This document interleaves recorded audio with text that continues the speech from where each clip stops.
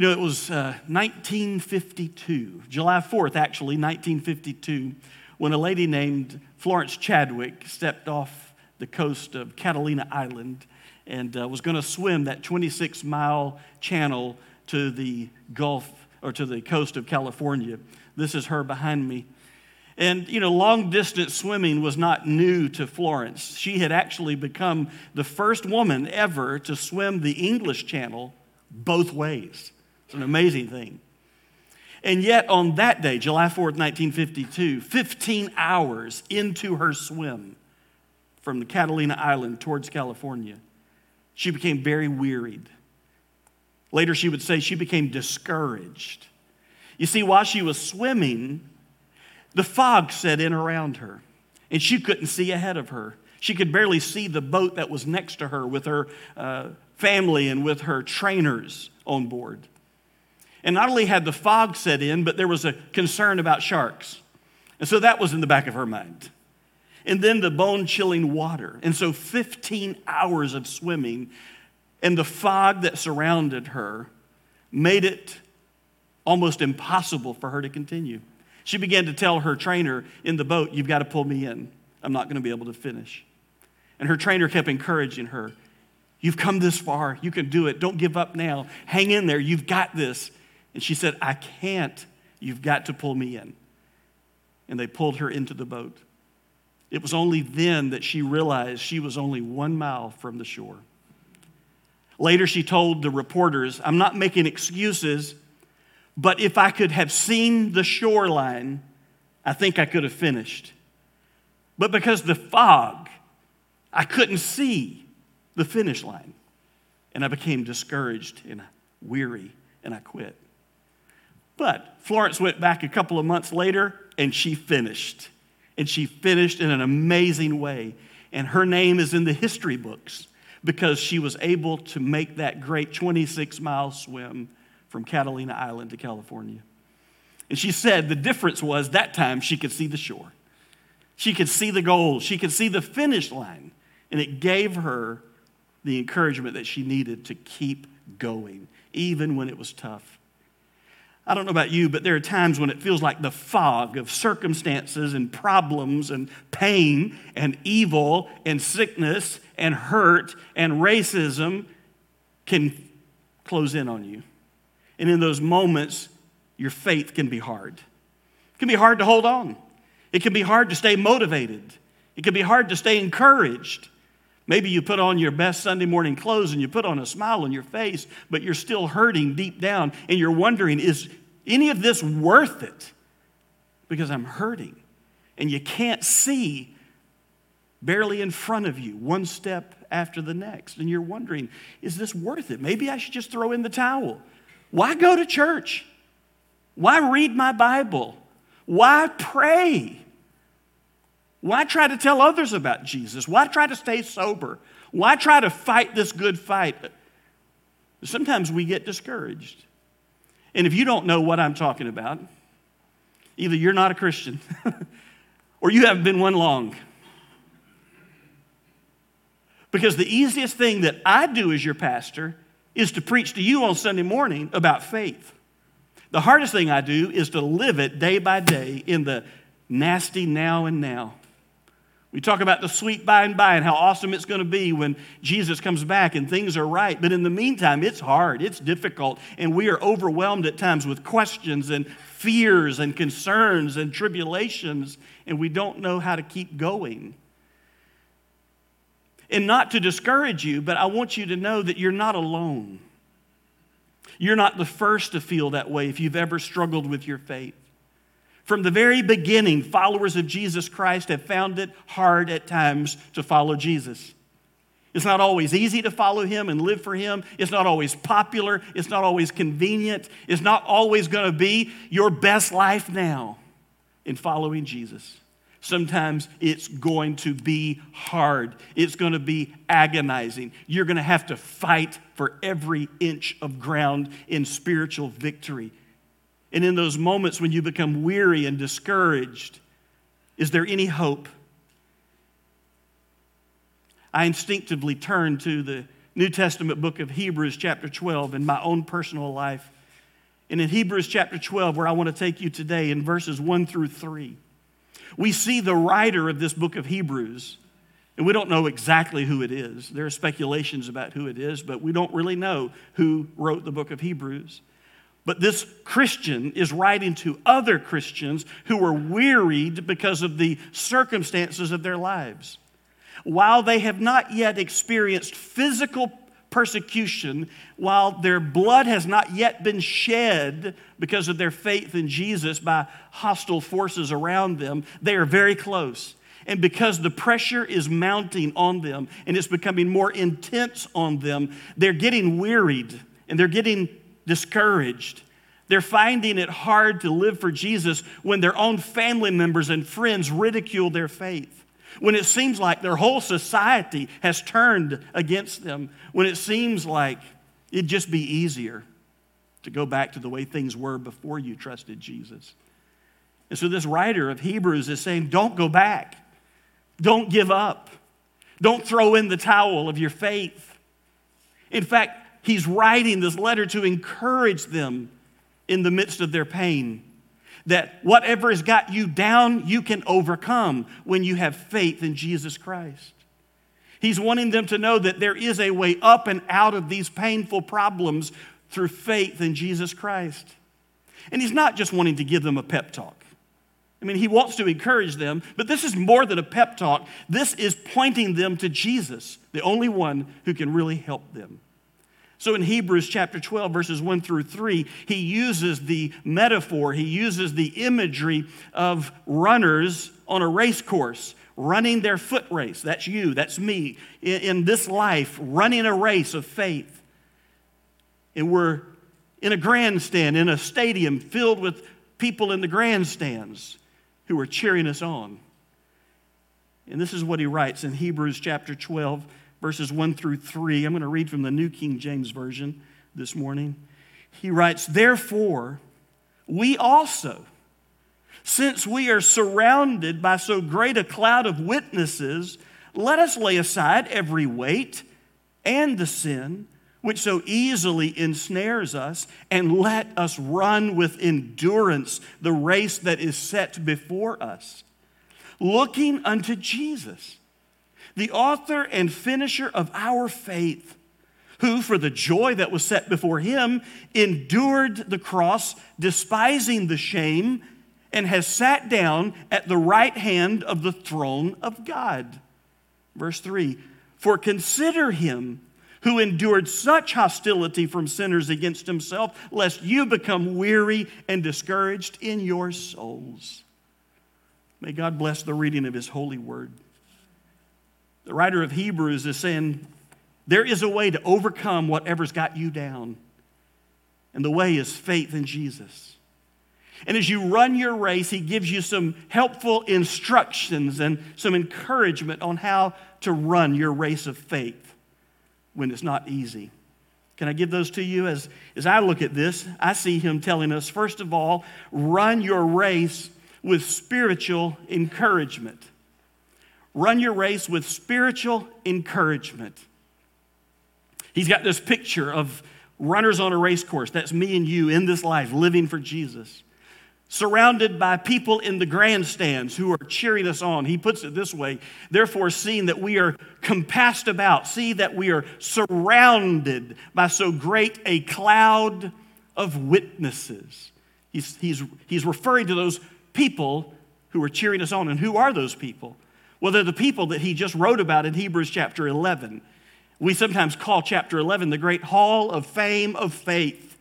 And in that chapter, he's written about the great people of the Old Testament who lived their lives by faith in God. And even when things were painful and difficult and dangerous, they kept their faith and they discovered you can overcome whatever's got you down when you put your faith in God. And he says, you're a runner on a race course. And those people who have run their race before you've run yours are now in the grandstands and they're witnesses to you. Seeing we're surrounded by so great a cloud of witnesses. The Greek word is marturon. It's where we get our English word martyr from.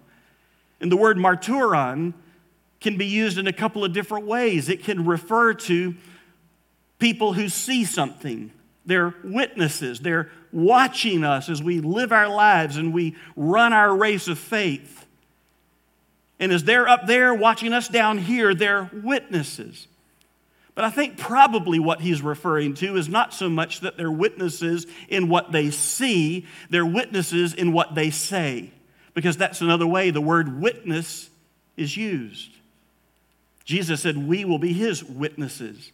We'll say something about him in this world. And these people in the grandstands who have lived their life, who have died and gone on to glory, are now cheering us on, and they're saying something to us. They're saying, whatever's got you down, you can overcome when you keep your faith in God.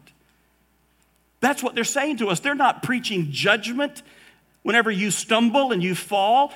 They're not preaching condemnation because you're finding it difficult today to truly believe what you believe. They're not laughing at you because you're sitting here this morning questioning, is any of this even real? No, they've been where you are. They've been on that race course. They've been in the agony of the race. And they've now discovered you can overcome whatever's got you down when you keep your faith in God.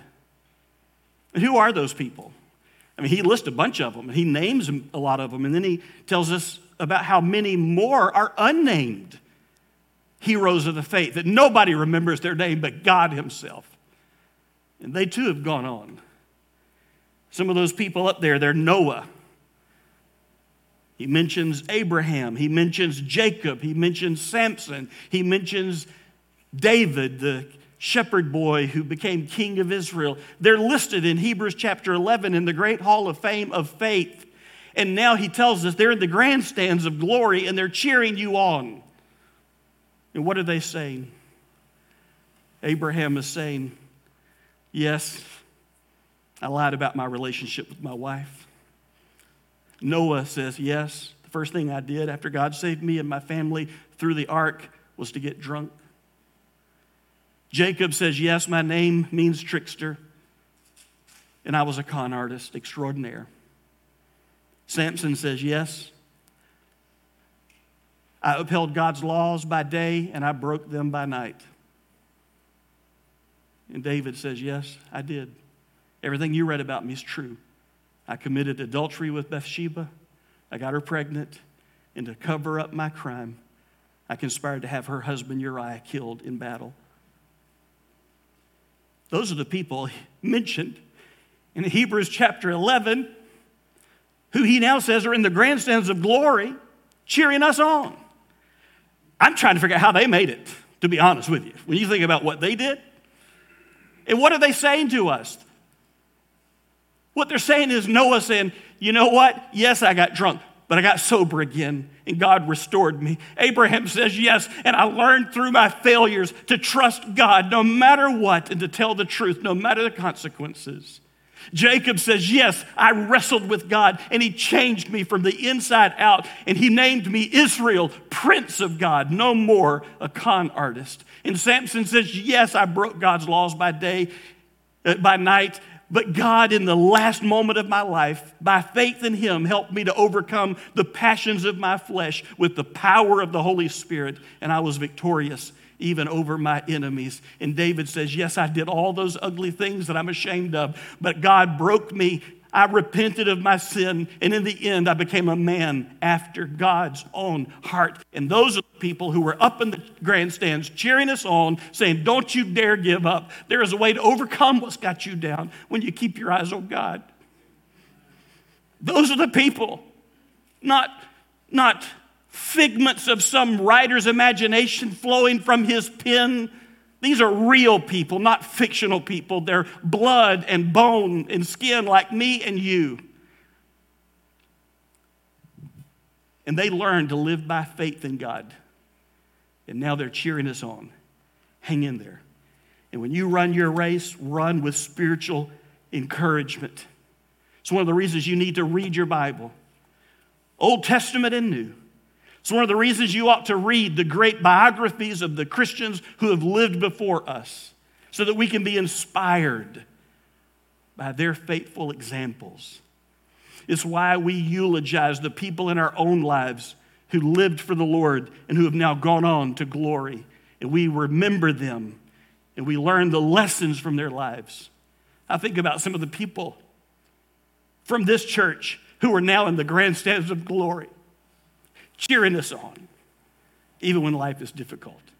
There's some of our family members, some of our friends, and they're saying there's a way.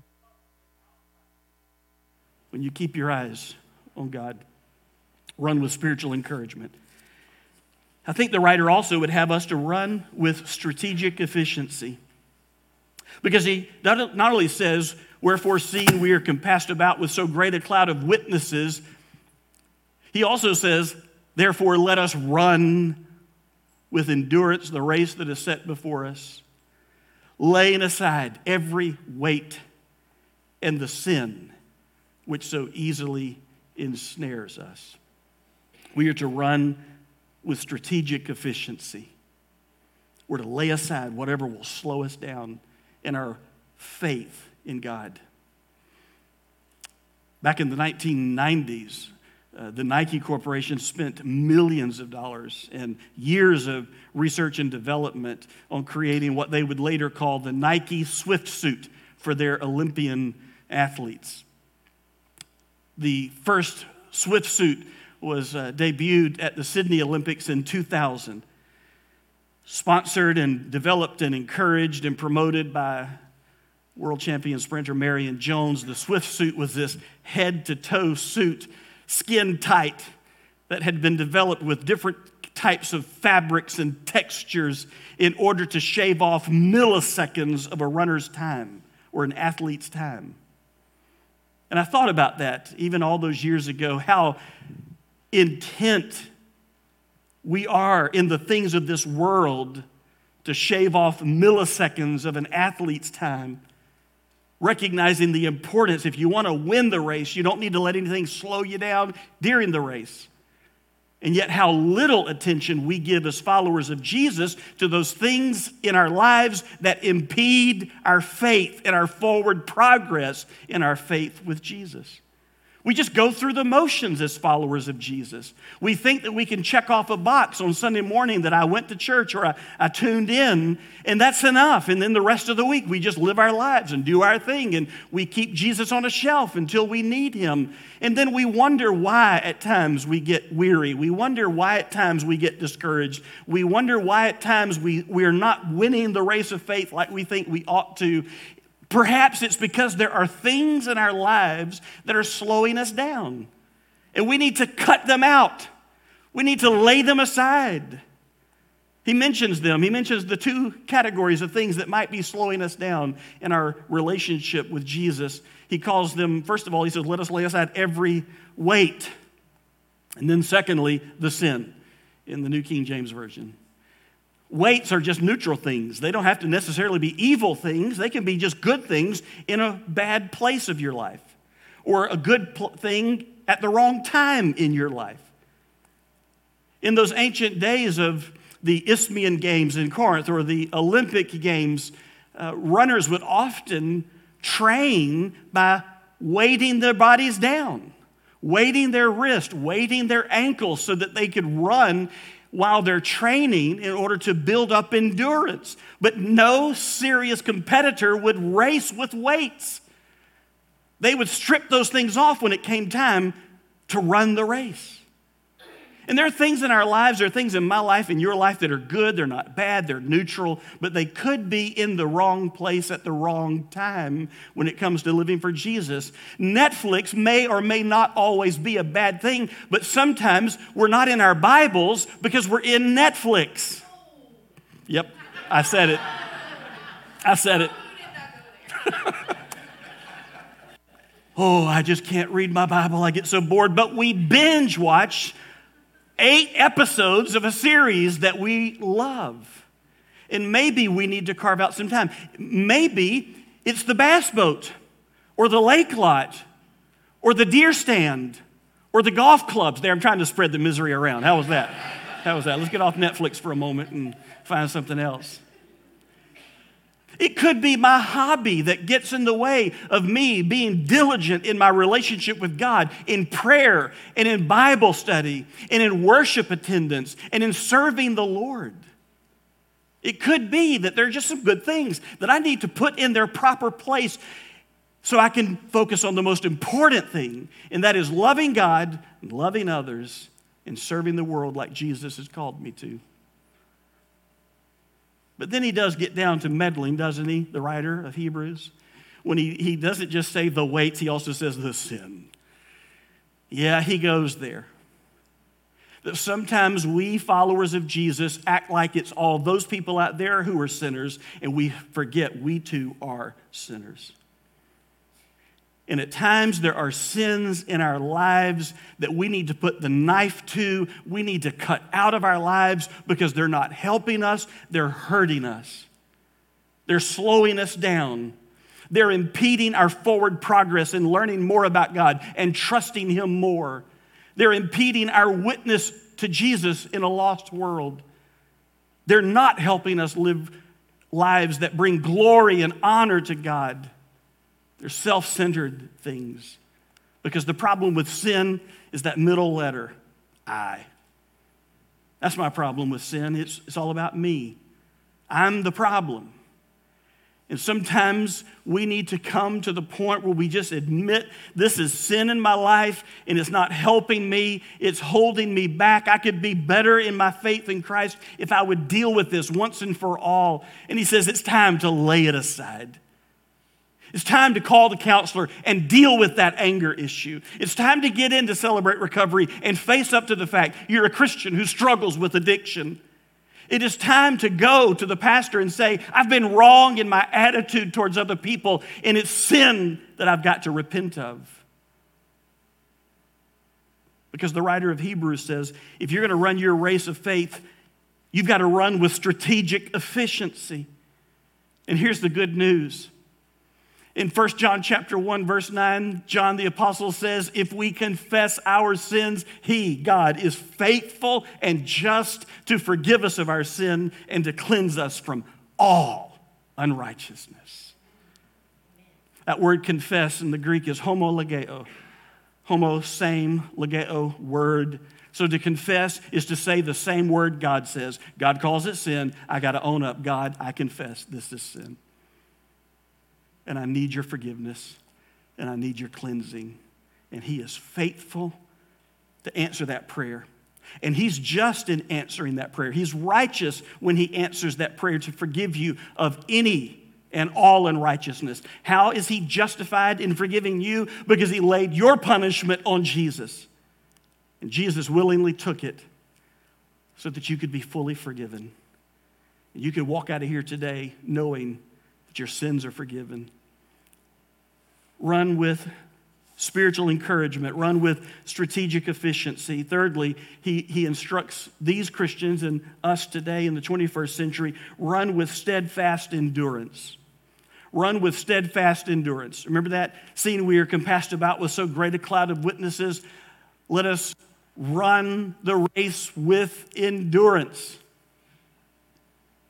Got to run with endurance. Steadfast endurance. There again, the Greek word for race here in Hebrews chapter 12 is where we get our English word agony. The agonai, the agony of the race.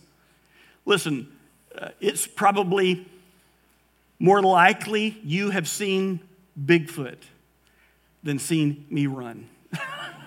Probably. I remember Pastor John Schultz. I was talking to him yesterday, and I remember when he was just a church member here in the United States Navy, he called me up one day and said, hey, you and I ought to start exercising together. Why don't we meet at, I don't know, some ungodly hour like 5 or 5:30 in the morning. I wasn't sure if God was up that early. And so I met him here at the church, and he wanted to run. Hey, let's just run. Let's run down the sidewalk. We'll run down to Monument, and I don't know where we were running. But I do remember this. I didn't make it to Monument when I finally had to stop and say to John, I can either run or I can talk. I can't do both. I am dying here. And I watch these people who run these marathons. Have you ever watched them as they cross the finish line? That look of agony on their face. It looks like they're about to keel over dead. So I just pop open another Coca-Cola, just cheer them on. That's the word the writer of Hebrews uses, the agonai. Therefore, since we are surrounded by so great a cloud of witnesses, let us lay aside every weight and the sin which so easily ensnares us, and let us run, agonai, with endurance, the race that is set before us. You've got to have steadfast endurance. The Christian life is not a sprint, it's a marathon. I think about some of you. You've been on the race course of faith for decades. I'm not calling you old, I'm just saying. You've been trusting Jesus for a long time. And you would be the first to stand up and say, the Christian life is not a sprint, it's a marathon. Living for Jesus when you're young, when you are single, or when you get married, living for Jesus when you start a family, living for Jesus in your prime years, living for Jesus when you retire, living for Jesus even when it feels like sometimes the world and life takes away more than it gives to you now. And yet you're the ones who tell us, run with steadfast endurance, because the only person who's never let me down is Jesus. That's why I love hanging out with our senior adults. Their faith is real because they've been through a lot, and they have seen the faithfulness of God through it all. And they say, run with steadfast endurance. Don't give up. I know it's hard. I know it's not always easy. I know it feels like you can't put one step in front of the other, but don't give up, because ours is not only the gospel of a good beginning, it is the gospel of a good finish. Philippians chapter 1, verse 6, the Apostle Paul said that he was confident that he who began a good work in you will be faithful to complete it when Christ returns. And I'm convinced of that too. That he who began that good work in you when you first placed your faith in Christ. You remember? I was 12 years old. Vacation Bible School, Corinth Baptist Church, Lake Park, Georgia. Winston Yingling, a construction worker by day, Vacation Bible School teacher by night, became my hero, told me about Jesus. And that Friday night of Vacation Bible School, he said, Ricky, if you were to die today and you were to stand before God and he were to ask you, why should I let you into my heaven? How would you answer him? And I said, I don't know, Mr. Yingling. He said, you do know, because I've taught you all this week. I said, you're right, I do know. The only way I end is through Jesus. He said, exactly. And I'm going to encourage you, trust Jesus as your Lord and your Savior. Let him be the Lord of your life. Let him into your life. You'll never regret it. That Sunday night, I did that. Accepted Jesus as my Savior. Went down the aisle, told the preacher, Pastor Frank O'Brien. He said, young man, why have you come? I was 12 years old. I said, because I need Jesus to save me from my sin. And so he led me in a prayer right there to trust Jesus as my Lord and Savior. And then he said this. He said, you know, we've got water in the baptistry. If you're a follower of Jesus, you ought to get baptized. I didn't know what all that meant. I just said, yes, sir. I didn't bring clothes to change out of and into. I got baptized that night, and I went home in wet clothes. But I remember what Pastor Frank O'Brien said as I was baptized. He said, church, this young man will miss a lot of the scars we bear in our lives because he came to faith in Jesus early, whereas you and I waited. I always remember him saying that. When did you trust Jesus? How long has it been? Maybe it's been decades. Maybe it's been a few years. Maybe you're a brand new follower of Jesus. I want to tell you, run with steadfast endurance. It was 1968 Mexico City Olympics that John Stephen Ekwari crossed the finish line last, hours after the other runners had already crossed the finish line. By that point, just a gaggle of reporters were left behind. And he was limping across the finish line, and they thrust their microphones in his face. Why didn't you quit? Why didn't you give up? You knew you couldn't place. Why didn't you just quit? Because early in the race, he fell and severely injured himself. And everybody assumed he would get up and quit. But instead, he got up and he limped the rest of the way. And John Stephen Ekwari from Tanzania said, My country did not send me 7,000 miles to start this race, but to finish it. And Jesus Christ did not die on the cross of Calvary and endure all that he endured and rise from the dead and go back to the right hand of God the Father in heaven just for us to start this race. He did all that so we'll finish it. Not by our strength, but by his. Because the only strong endurance, steadfast endurance you're going to find in this life is not in yourself. It is in the Lord Jesus Christ and him alone. When we are weak, he is strong. And he works in us so that when it's all said and done, only he can get the glory. And that's why we finished with running our race not only with spiritual encouragement and strategic efficiency and steadfast endurance, but we run our race with a supreme example. You see that in verses 2 and 3. He says, looking unto Jesus. He's the only supreme example. Looking unto Jesus. When we leave this place today, if we walk out of here talking about Ricky, we've missed it. If we walk out of here talking about the music and whether we liked it or didn't like it, we've missed it. If we walk out of here with our eyes on each other, we've missed it. If we walk out of here with our eyes on Jesus, we found what will help us to run with steadfast endurance. He's the one, looking unto Jesus. It means to glance, yes, at the people in the grandstands. Yes, you can be aware of the other runners on the race course, but ultimately you look away from them and you fix your eyes on Jesus. The only place in the Greek New Testament where that phrase is found. Looking unto Jesus.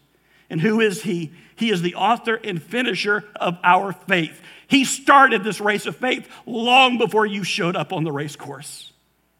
And he's the one who saved you and put you on your race course, gave you your own lane to run in. You live your life. You can't live other people's lives. It's you and Jesus.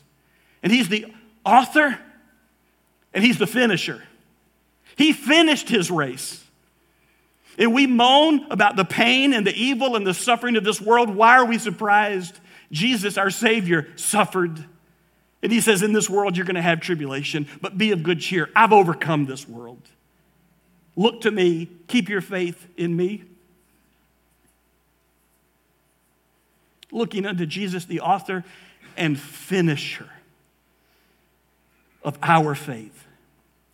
And how did Jesus stay strong? How did he recognize that he could overcome whatever got him down? Through faith in God. It says, who for the joy that was set before him endured the cross, despising the shame. Sometimes in life, you don't have to like things. You just have to endure them. And Jesus, for the joy that was set before him, endured the cross. It was the joy that helped him endure. What joy set before him? He's going to die on a cross of Calvary. What joy? The joy of knowing that on the other side of crucifixion is coronation. On the other side of death is life. On the other side of crowds chanting, crucify him, would be the day in 2022 when over 2 billion people will praise him and glorify him. That was the joy. He knew that out of his pain, God was going to work in the salvation of many. And he endured the cross, despising the shame. And now he is seated at the right hand of the throne of God. He's finished. Look beyond all those people of faith in the grandstands and look up. And you'll see in the seat of honor at the right hand of God the Father is none other than Jesus Christ, God of very God, man of very man, still bearing in his body the marks of Calvary. And he says there's a way up and out by faith. Jesus didn't go to that cross with a written contract in his hand. He went to the cross with faith in his heavenly Father that he could trust him and his Father would vindicate him. And now we hear in verse 3, for consider him. Keep your eyes on him. Calculate and think about Jesus, who endured such hostility from sinners against himself, lest you become weary and discouraged in your souls. When you feel beat down, you think about what Jesus went through, and you think about what he's come through, and you think about what he is now experiencing, and you'll recognize there's no reason to give up. You've got a high priest who understands and who can help you. Dear friend, Jesus can give you hope when you keep your eyes on him. Is there hope in the face of suffering? Only in Jesus. Keep your eyes on him. I've gone way too long, but I want to lead us in a word of prayer. And maybe today, some of you who are followers of Jesus will rededicate your lives to him, recognizing you need to fix your eyes on Jesus. But maybe for some of you, you realize you're not even on the race course of faith yet. You haven't even trusted Jesus as Lord and Savior. This is the day for you.